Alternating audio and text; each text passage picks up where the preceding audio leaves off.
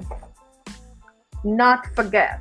It's one of those things that's trending on Twitter and on other social media platforms. Never forget.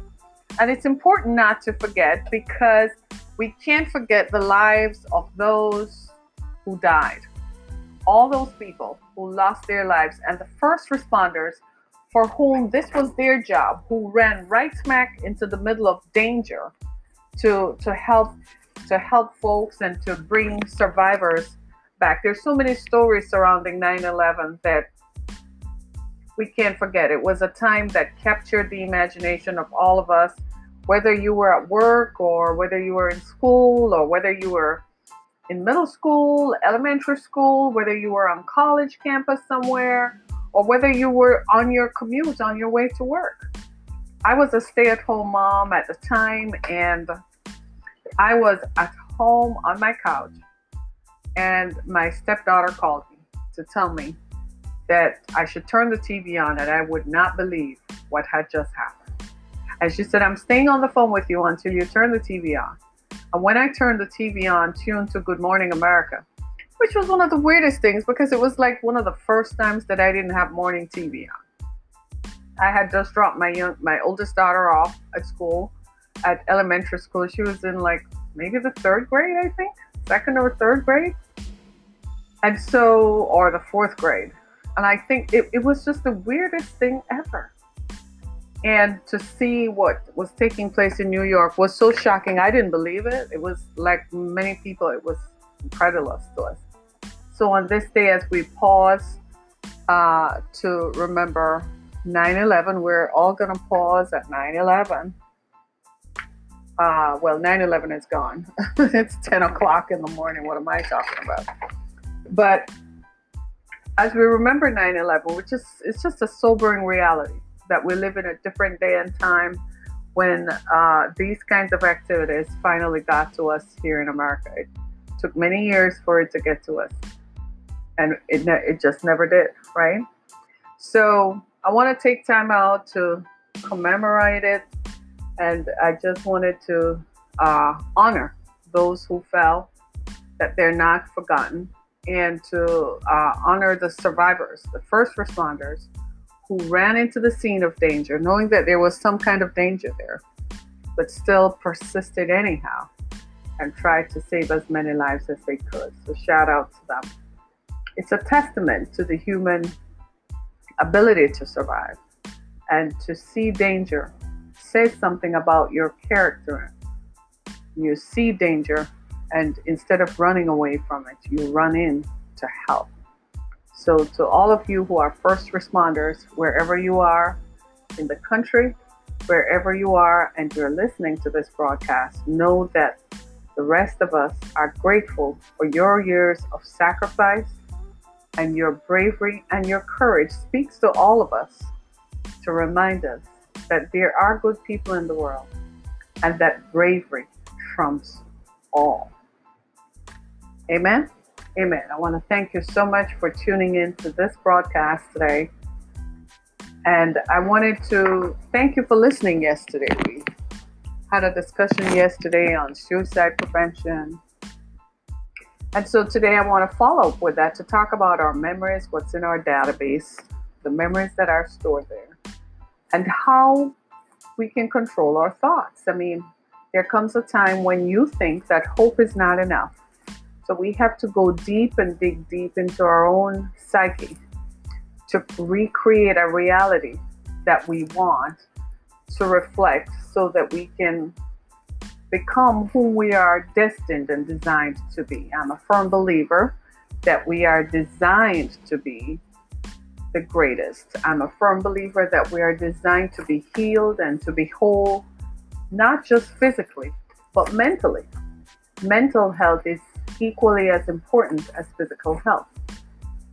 We've seen over the last 4 decades that after 4 decades of putting people on antidepressants, people are still depressed. And that depression has now woven its way into our understanding of our human development, that depression also manifests in some physical ailments. The science of it is irrevocable. It's the science of it is undisputed that when you look at some of the physical illnesses and the direct correlation to a physical illness that comes from a mental space, a place in our minds where we did not pay enough attention to what was going on with us mentally. And now we see the physical manifestation. It might be new to us here in the West. It might be new to us as people who live in the Western world. But I have found that it's not new to folks who live in the Eastern world. That kind of belief system has operated for thousands of years, where people believe that you have to be whole physically and mentally, not just physically. Here in the West, we have strived and striven to produce a superhuman who will not get sick, whose body will not break down, and who will not die, that will live in perpetual youth.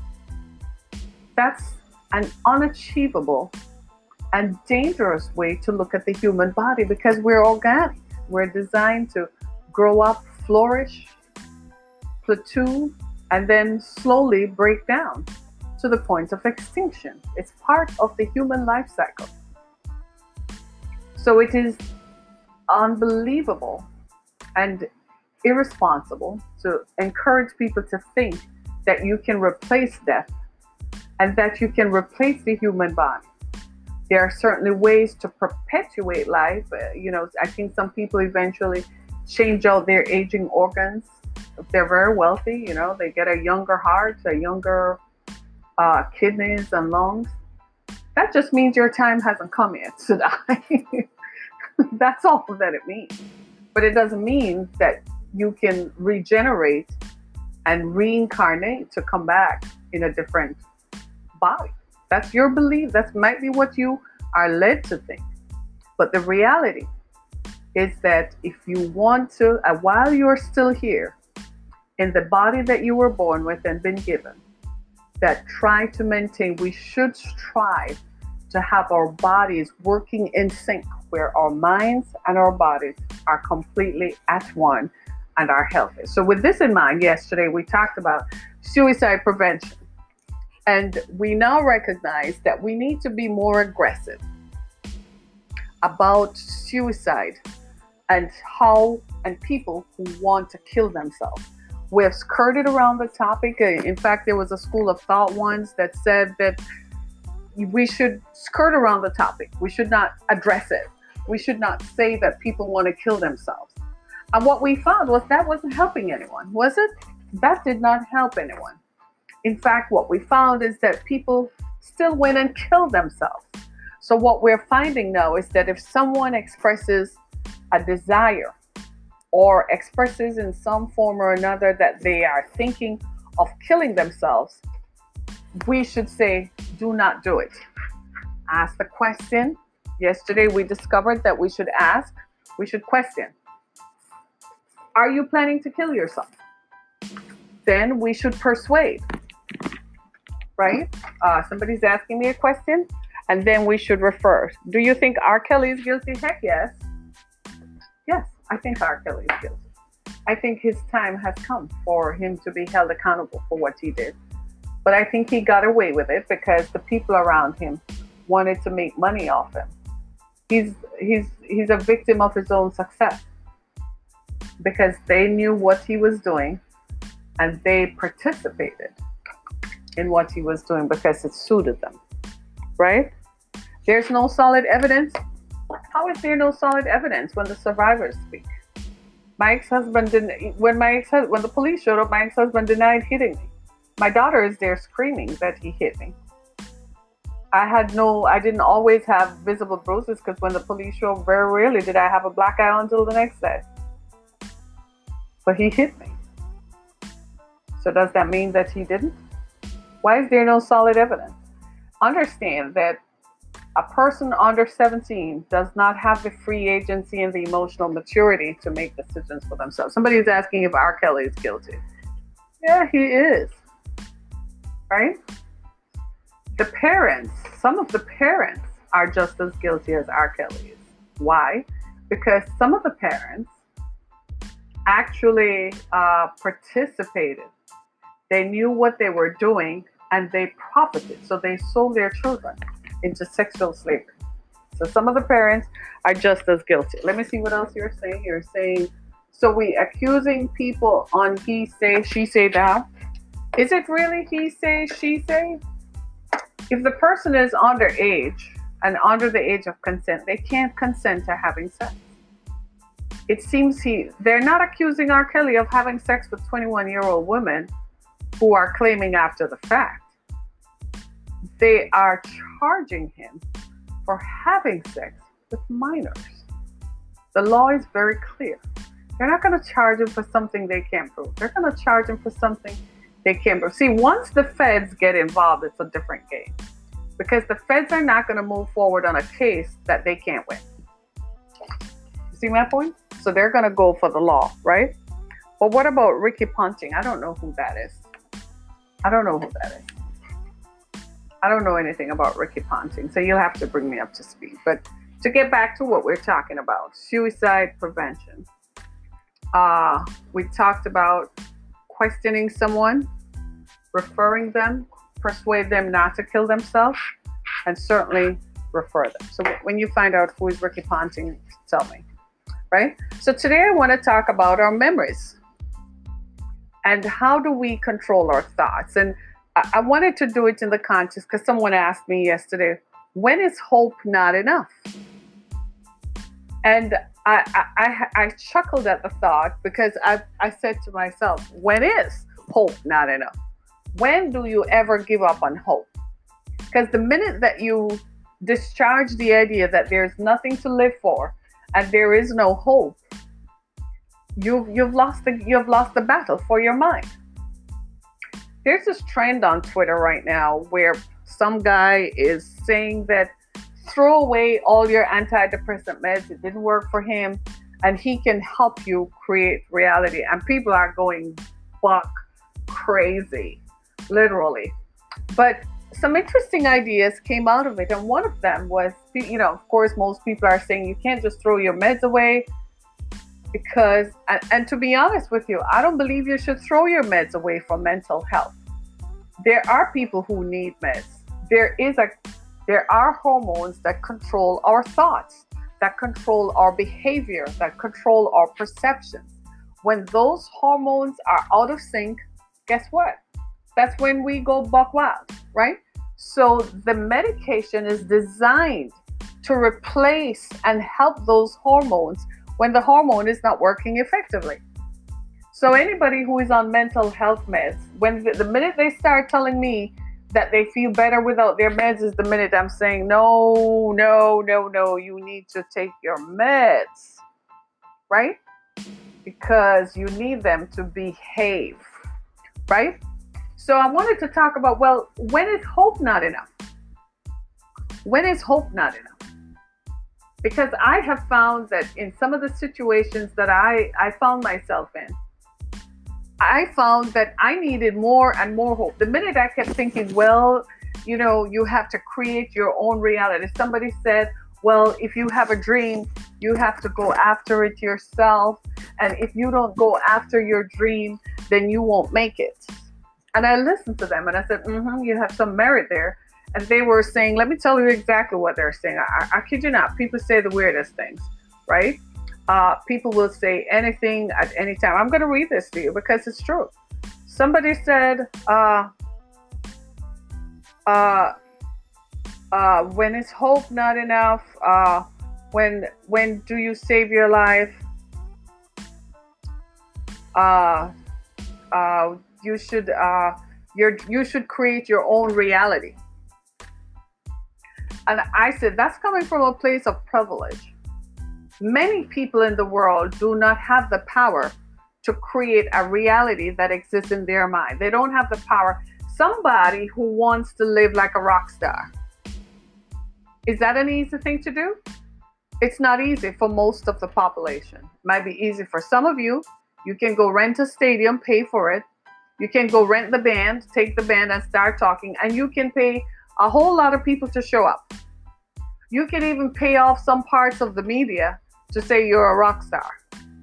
But is that a reality that most people can achieve? No. I'm a firm believer that we can and we should control our thoughts. One of the things that happens in behavioral treatment, along with the meds, along with medication, is cognitive behavior. Cognitive behavior is just simply the process by which they teach you how to control your thoughts. Listen to me very carefully. If you do not control what you think, you're going to have a problem. It's just like if you're feeling overwhelmed. Well, he doesn't love me. Well, she doesn't love me. They don't want me at work. Well, I don't matter to anybody. Well, just listen to what you're saying. If you don't stop that and control those negative thought patterns, then you're going to find yourself in negativity, surrounded by negativity, with negative people, and everything that you see is going to be negative, until you finally come to the conclusion that the only thing you can do is kill yourself. Now, the opposite of that is hope. Hope that, okay, so this guy may not like me. Okay, well, someone else will. This girl did not like me, but someone else will. This job did not like me, didn't suit my skills, didn't suit my taste, but this job will do. Do you see what I'm saying? So we've got to control our thoughts. The other thing I want to bring up is control our minds. Ladies and gentlemen, part of the problem with people who are mentally unwell is that they have what I call runaway thoughts. One thought just segues into the other, and before you know it, this one negative thought has mushroomed into this big mushroom cloud of negative thoughts, and everybody and everything is just coming at them. You have to control your mind, right? You also have to control and de-escalate. You have to de-escalate. Say de-escalate. Anybody knows how to do that? One of the things that happens is when something bad happens, there's a thing called anxiety. Anybody knows what anxiety is or familiar with anxiety? We all have been exposed to anxiety. We all have a little issue here or there with anxiety where we become anxious about something. And what happens is when we become anxious about it is, guess what? The primary root cause of anxiety is what? Guess what? Lack of control. You have no control over the outcome of the situation. So you become anxious about it. The greater the need for that situation to go your way is the greater your desire to control the outcome. The more you recognize that you don't have the power over the outcome or control over the outcome, is the more you become anxious about it. And your anxiety continues and builds and builds. Then you start attaching everything else to this thing. Let's say that you just graduated from college and you need a job. And if you don't get a job, you can't work. And if you don't work, you won't get paid. And if you won't get paid, you can't move out of your parents' house. You can't move into the next thing. Nobody will want you. You see how it starts? Nobody's going to find you attractive because you don't work, you don't have income. You see how one negative thought spins into the other? That is what we refer to as a so now, that is what you need to control that thought. You have to learn to put things into context. And so many times we place unrealistic, unachievable expectations on ourselves. And when the deadline passes, that's why you have to be careful about deadlines. If you're going to set a deadline to something, set it to something that you at least have a control over. If you have a project to do, set a deadline to it. That's something you have the power to control. But if you tell yourself, I must get a job by the 15th of September, do you have control over that? No. So what you've done is place an unrealistic, unachievable expectation on an outcome you have no control over and created an anxiety about it that is now spiraled into negative thoughts. You've got to control your thoughts. And now is the time when you are going to turn around and say to me that hope is not enough. But guess what? You're not looking contextually. You have created an alternate reality that does not even exist. You're going to tell yourself that you must have a job by September 15th, but you don't have any control over that. You don't have any do you understand what I'm saying? So all these people are pontificating and postulating, and nobody is looking at the true facts. The fact of the matter is you really don't have any control over how someone feels about you. As much as you think you are, you could be the greatest thing ever. You don't have any control over how someone feels about you. So what are you going to do? Cry and kill yourself when they reject you? No, because you don't have any control. So that's placing an unrealistic expectation on an outcome that you have no control over. Do you have any control over when you die? No. Do you? You really think you do because you're going to kill yourself. That's you choosing to do something negative to yourself. Why is it negative? Because it does not solve the issue. When you die, the situations that made you feel like you should kill yourself, they still exist. You're just not there to deal with them. And if that is your reality and that is what you're saying to yourself, then you need help. We need to bring you back. We need to control your thoughts and go back to the root cause and excavate the situation that caused you to think like that in the first place. I find that when I start talking to people like this, people suddenly just back up because now they begin to realize that, oh my God, I thought about this. I did this to myself. And I don't want to talk about this anymore. Why? Because now you're confronted with this version of yourself. You now see that it was ridiculous of you to have thought this negative way before. A lot of us go on social media and you get into these online portals that dispense advice and they tell you all kinds of crazy stuff. And they also give you a false sense of expectation as well. They tell you that you should be, by the time you're 25, you should do this. By the time you're 30, you should do this. By the time you're 35. And they don't take into consideration your own perspective and your own unique situation. So here you are telling yourself that I should be this, I should be that. And if it doesn't happen, then you're a loser.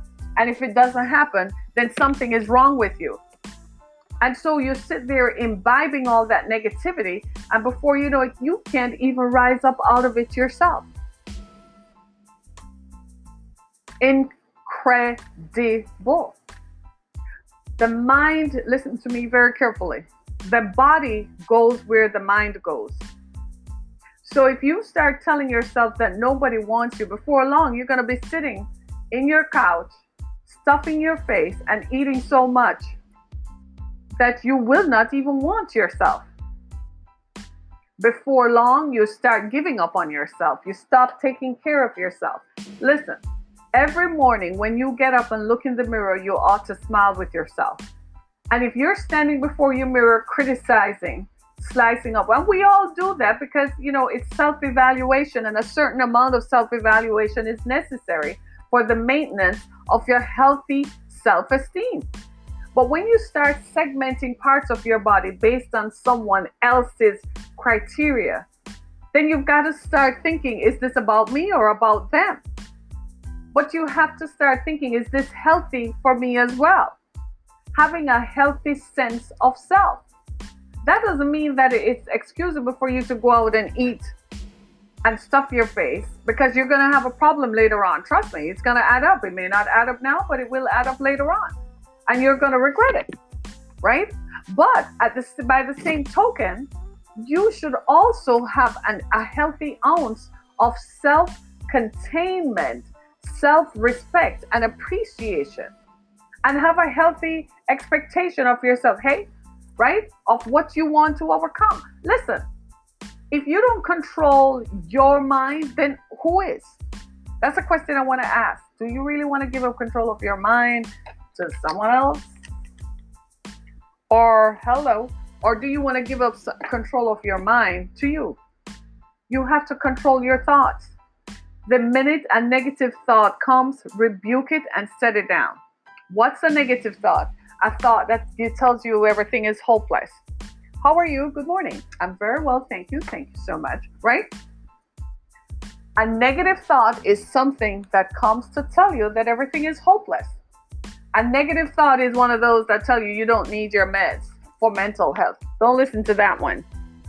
Do I like ice cream? Yeah. Right? Do you see what I mean? A negative thought is one that tells you will never get through this, you will never overcome. A negative thought is the one that sends you to sit in a closet and hide because you think you're not pretty, you're not slim, you're not beautiful enough. And have you ever watched My 600-Pound Life?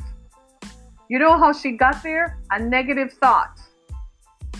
Can't even come out of the house. Years ago when I worked in healthcare, the nurses went out to, we had a home visiting service, a community-based healthcare agency.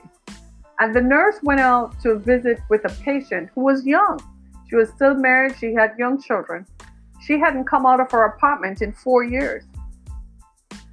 She weighed over 400 pounds.